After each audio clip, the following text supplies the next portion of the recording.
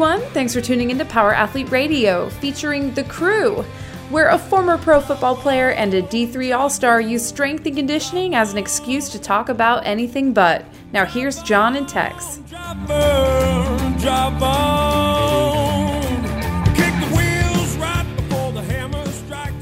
Welcome to another episode of Power Athlete Radio. I'm sitting here with my dynamic duo, Mr. Chris McQuilkin, aka Tex, and we're going to answer some questions. We're going to melt some faces and set some wigs on fire today. Set some wigs on fire. Yeah. So as my good friend Bobby Williams, who was a Q from Arkansas, used to say, splitting wigs. Splitting wigs. Splitting wigs. Coming and bringing in knowledge and splitting wigs. I like setting wigs on fire, though. Okay. And melting faces. We have a very interesting question. Oh, are we going to the hotline? We're back. So we're back. So we have this thing called the Power Athlete Hotline, 929-464-464. 929-ING-ING. 0. So if you want to reach out and you got a question, drop it on the hotline. We'll put it in the show notes. You can hear it here, but we're going to pull some questions today from the hotline, and then we're going to answer them, and then your head is going to explode. I promise. Let's do it. Fire it up. Well, let's just roll right into it. Bring the heat.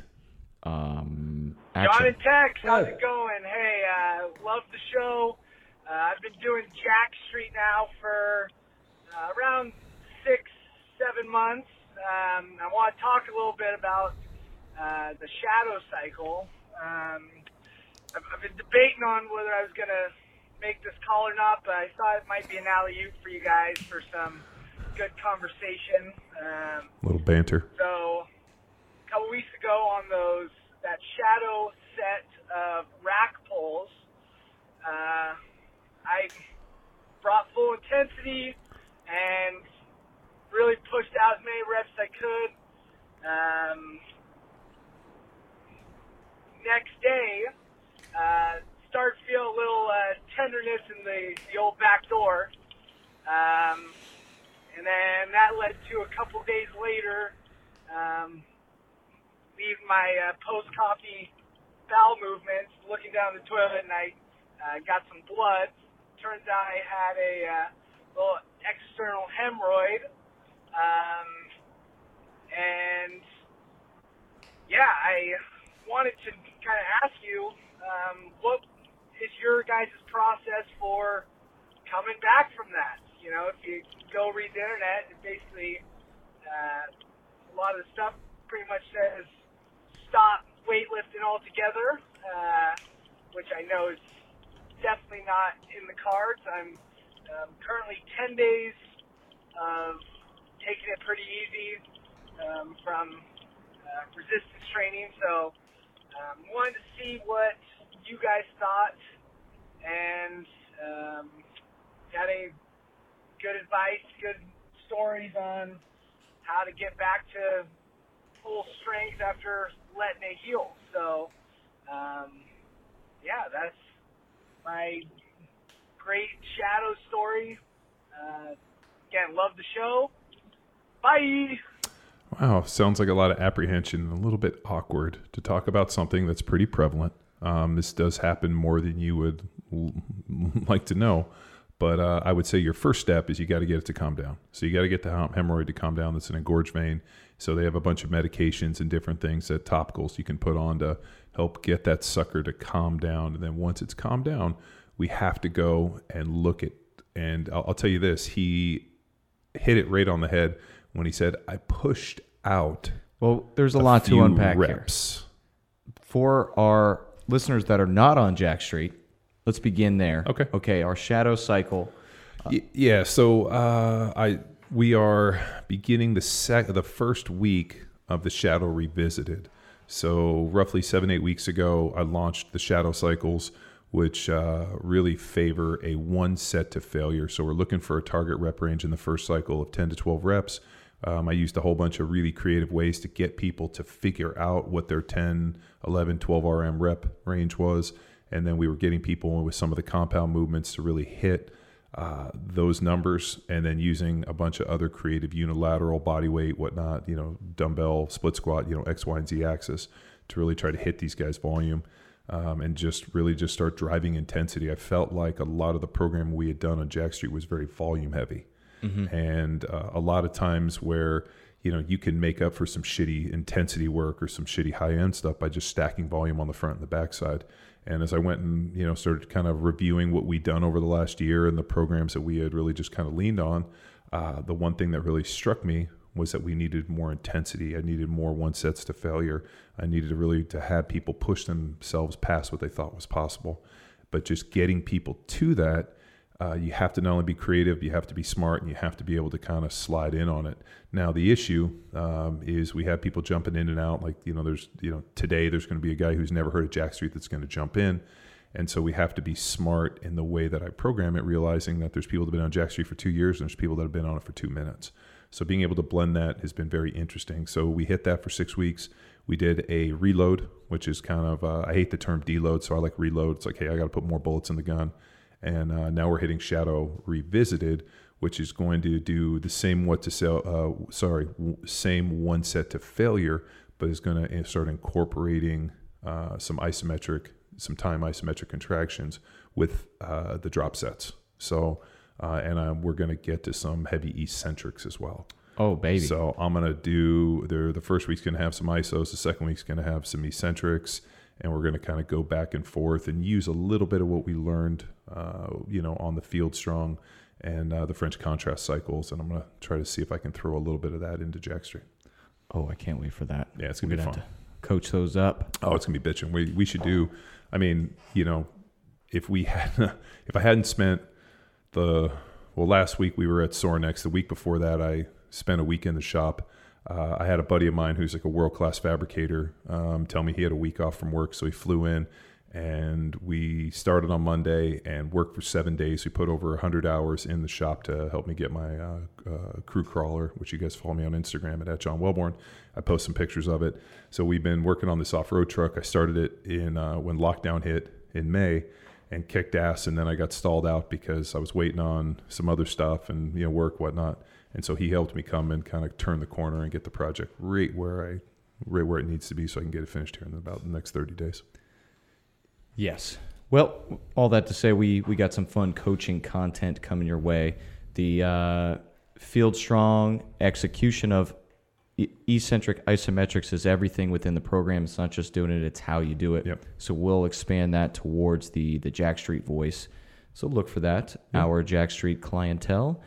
And next thing to get into now, the movement rack pull. Yeah, so what I'll do a lot of times on the pulls is I like to periodize through different ranges of motion on the pulls. Like we were using what we call a Dorian deadlift, which is, you deadlift the weight up into the, to the top position, you're in full extension.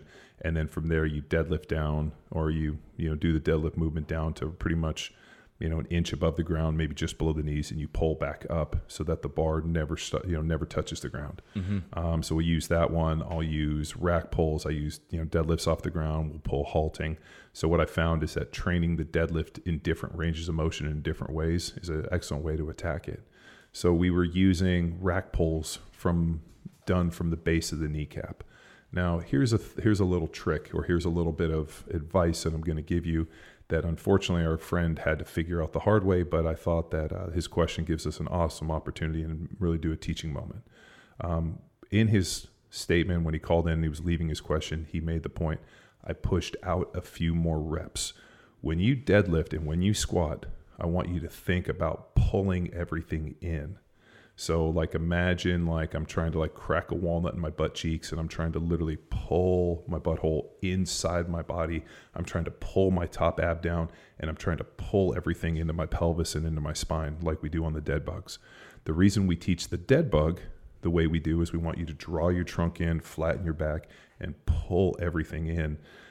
So when you deadlift, and especially on the rack pull, when you set up, you have to draw everything in, draw the trunk in, and then you pull. The problem people run into all too often is they put on a belt and then they push their belly out in the belt, and then they push out in their lower region like they're trying to go number 2. And when that happens and you're pushing out and pull, you're trying to pull the weight, but effectively you're trying to push out a few more reps, that's all of a sudden where I think hemorrhoids and this starts to become an issue. If you can draw everything in and keep everything tight, and if you're sitting down in a chair listening to this, imagine like squeezing your butt cheeks as hard as you can and actually trying to levitate off of off of the chair, and you can watch me. I'll be like, that's the same cue you want to give. And it's funny. Like I do it when I drive. I like think about like keeping everything tight and doing isometric holds when I drive and squeezing everything and just working on keeping everything tight. So I think all too often when people go to pull and they go to set up, the cue they think is like, especially if they're wearing a belt, is belly out and they push out. So I want you to draw everything in. Also, we saw at Sorinex, the guys from Breath Belt, and a breath belt, if you guys aren't familiar with it, a little Google search, you'll find it. I love it for teaching that drawn in position. So I prefer to wear a breath belt almost more than a belt, because what it does is I strap it up and it pulls that position. It actually is like a tactile cue for teaching you the dead bug. And I really think that's teaching people to draw their trunk in, which is something that, I argued for years, especially with the West Side stuff where they were constantly putting on the belt, and then what they were doing is belly out to try to push their belly against the belt.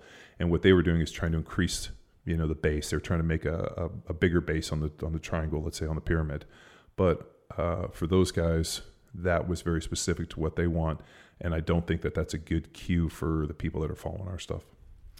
No. And the opportunity, dead bugs, Spider-Man, all the movement prep involved there is your opportunity to then master this zipping up, as Aunt Lo would say. Zipping up is a very, very good, and we see this all too often in coaching, and I think we got to see it even more so when we were teaching the CrossFit football seminar. One cue that we give that helps somebody understand it, another person will just look at us blank-eyed. So we got to the point where we had 4 or 5 different ways to say everything, and then we would just machine gun throw it until one actually clicked. So zip everything up.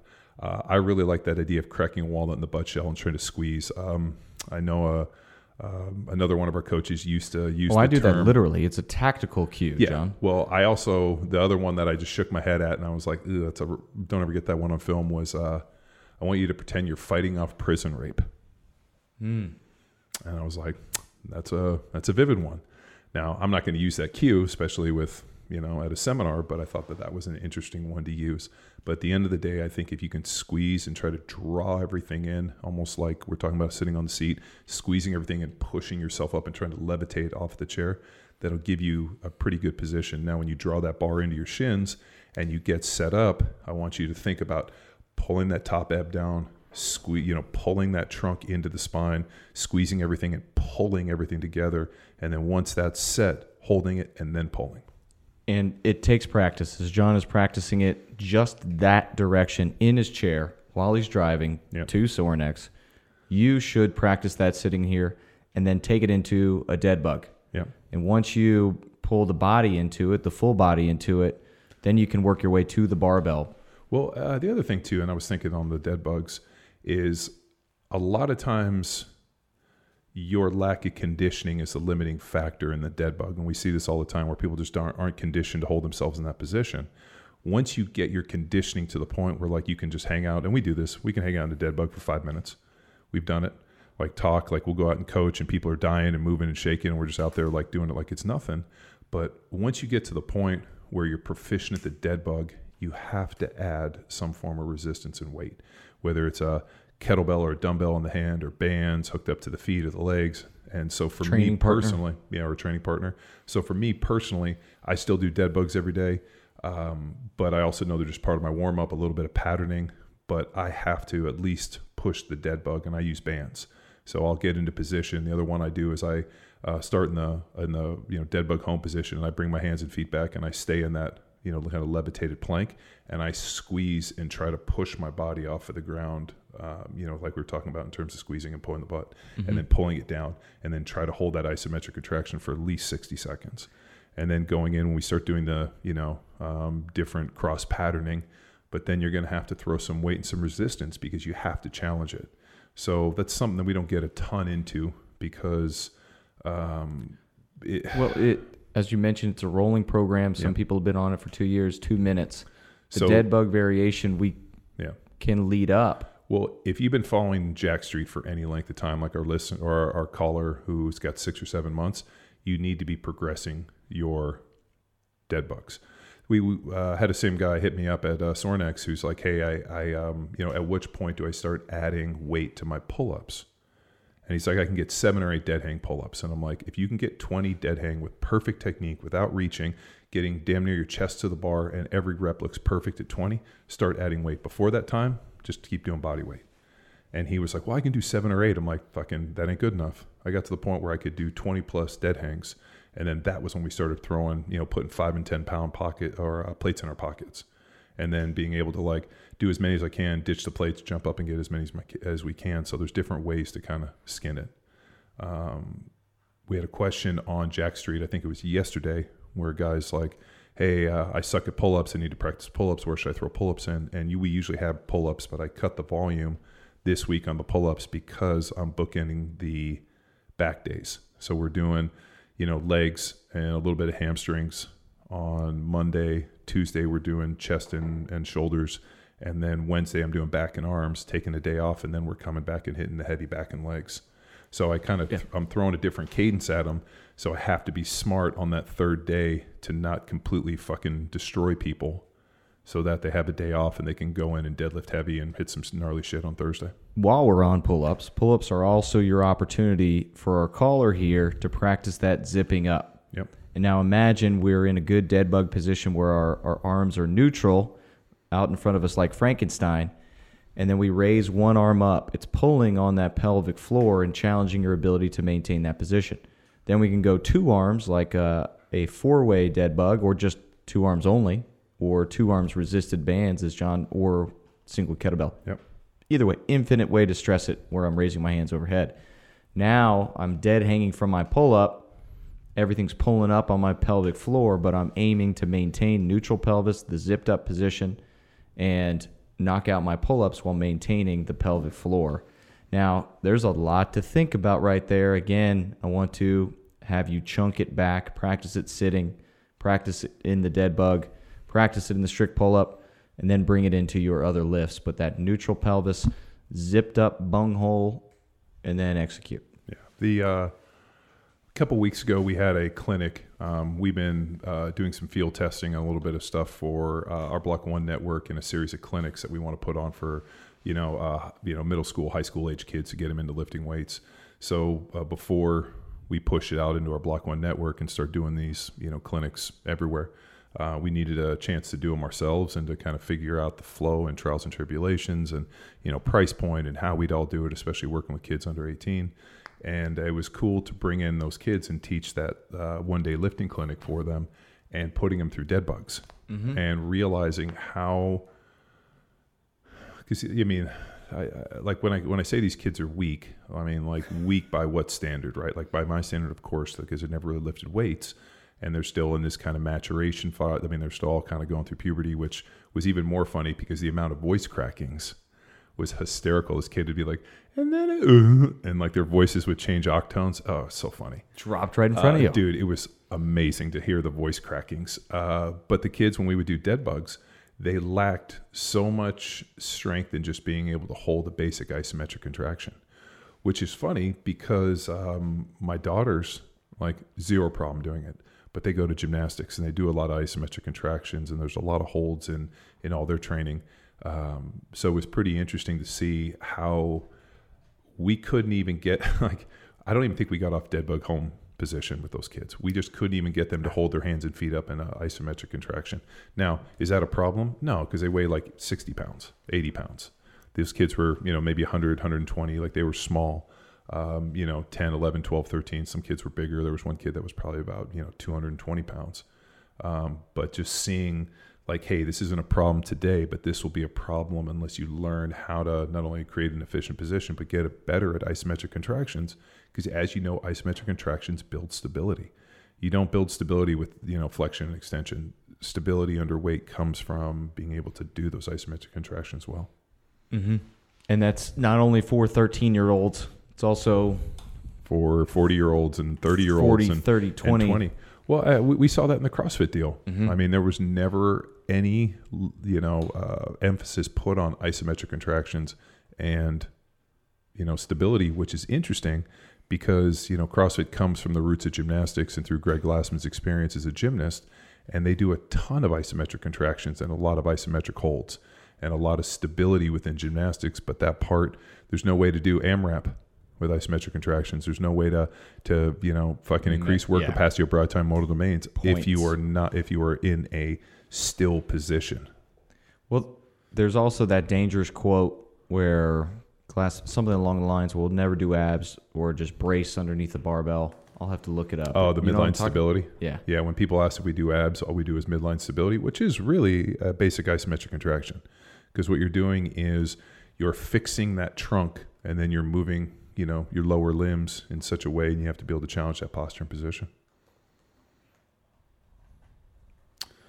So to wrap up, to zip it up, to wrap it up, I think what happened is when you got in, you pulled it tight, and as you got tired and fatigued and you started really pushing the bounds of what I want in terms of the shadow, which is that true one set to failure, you got to the point where, all of a sudden technique broke down. You probably got a little bit of bend in the back, a little break. And what you started doing, if you were wearing a belt, or maybe even if you weren't, you started pushing against and you started pushing out a few reps.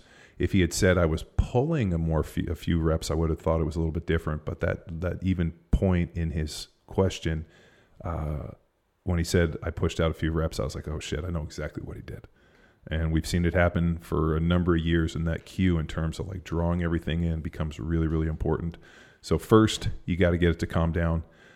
If you have a engorged vein and you have a hemorrhoid that's, fucking angry, anything you're going to do is exasperate it. So you got to get that sucker to calm down, get back to normal, get the tissue quality back. And then from there, you're just going to have to go slow and really focus on your technique and just being good.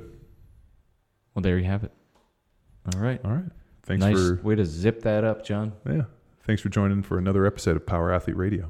And if people have unique and specific questions for their training, where do they go? They go to the hotline, or you can jump on Power Athlete training programs through Train Heroic, and you can hit us in the feed. All you got to do is sign up for a program, go in, and there is a feed there where you can ask questions. You get answered by the Power Athlete coaches, but also your community. So if you want to drop us a question, you can reach out to the hotline at 949-464-4640, 929-ING-ING-0. And we're easy to get a hold of. You can always shoot an email to info or training at Power Athlete HQ, and we'll hit you with a response. And then last but not least, the new Shadow Cycle. Where do they want to go if they want a 7-day free trial? If you go to powerathletehq.com/jackstreet or /training, both get you there. You can click on a link and you can get over to Train Heroic, sign up for Jack Street, and you can get on Shadow Revisited. So this is the second iteration where I'm throwing a few changes. I've learned a few things. It's pretty interesting when you write something, and we test everything ahead of time here at Power Athlete. So I knew what I wanted, but it's always interesting to push it out in the wild and see a few thousand people do a program, and the information and feedback and response and confusion and how people kind of view things is really pretty fascinating, because we sit down and I write it. It looks like it makes sense to me. We kick it over to our programming gnomes to go through and make sure I don't have any spelling errors and everything makes sense. Once the gnomes give it its approval, then they push it out into the world. So it's always cool to see what people come back with, and then to sit down and see those and then make some changes and see if I can have less of those going forward. So Shadow Revisited. Yep, 7 days. Hop on it. Zip it up. All right. Bye. Bye. Now it's time for you to empower your performance. Head to powerathletehq.com/training to choose from a number of programs to meet your specific performance goals. And if you like to break a mental sweat too, visit academy.powerathletehq.com and become a real stakeholder in you or your athlete's success. Until next time, bye!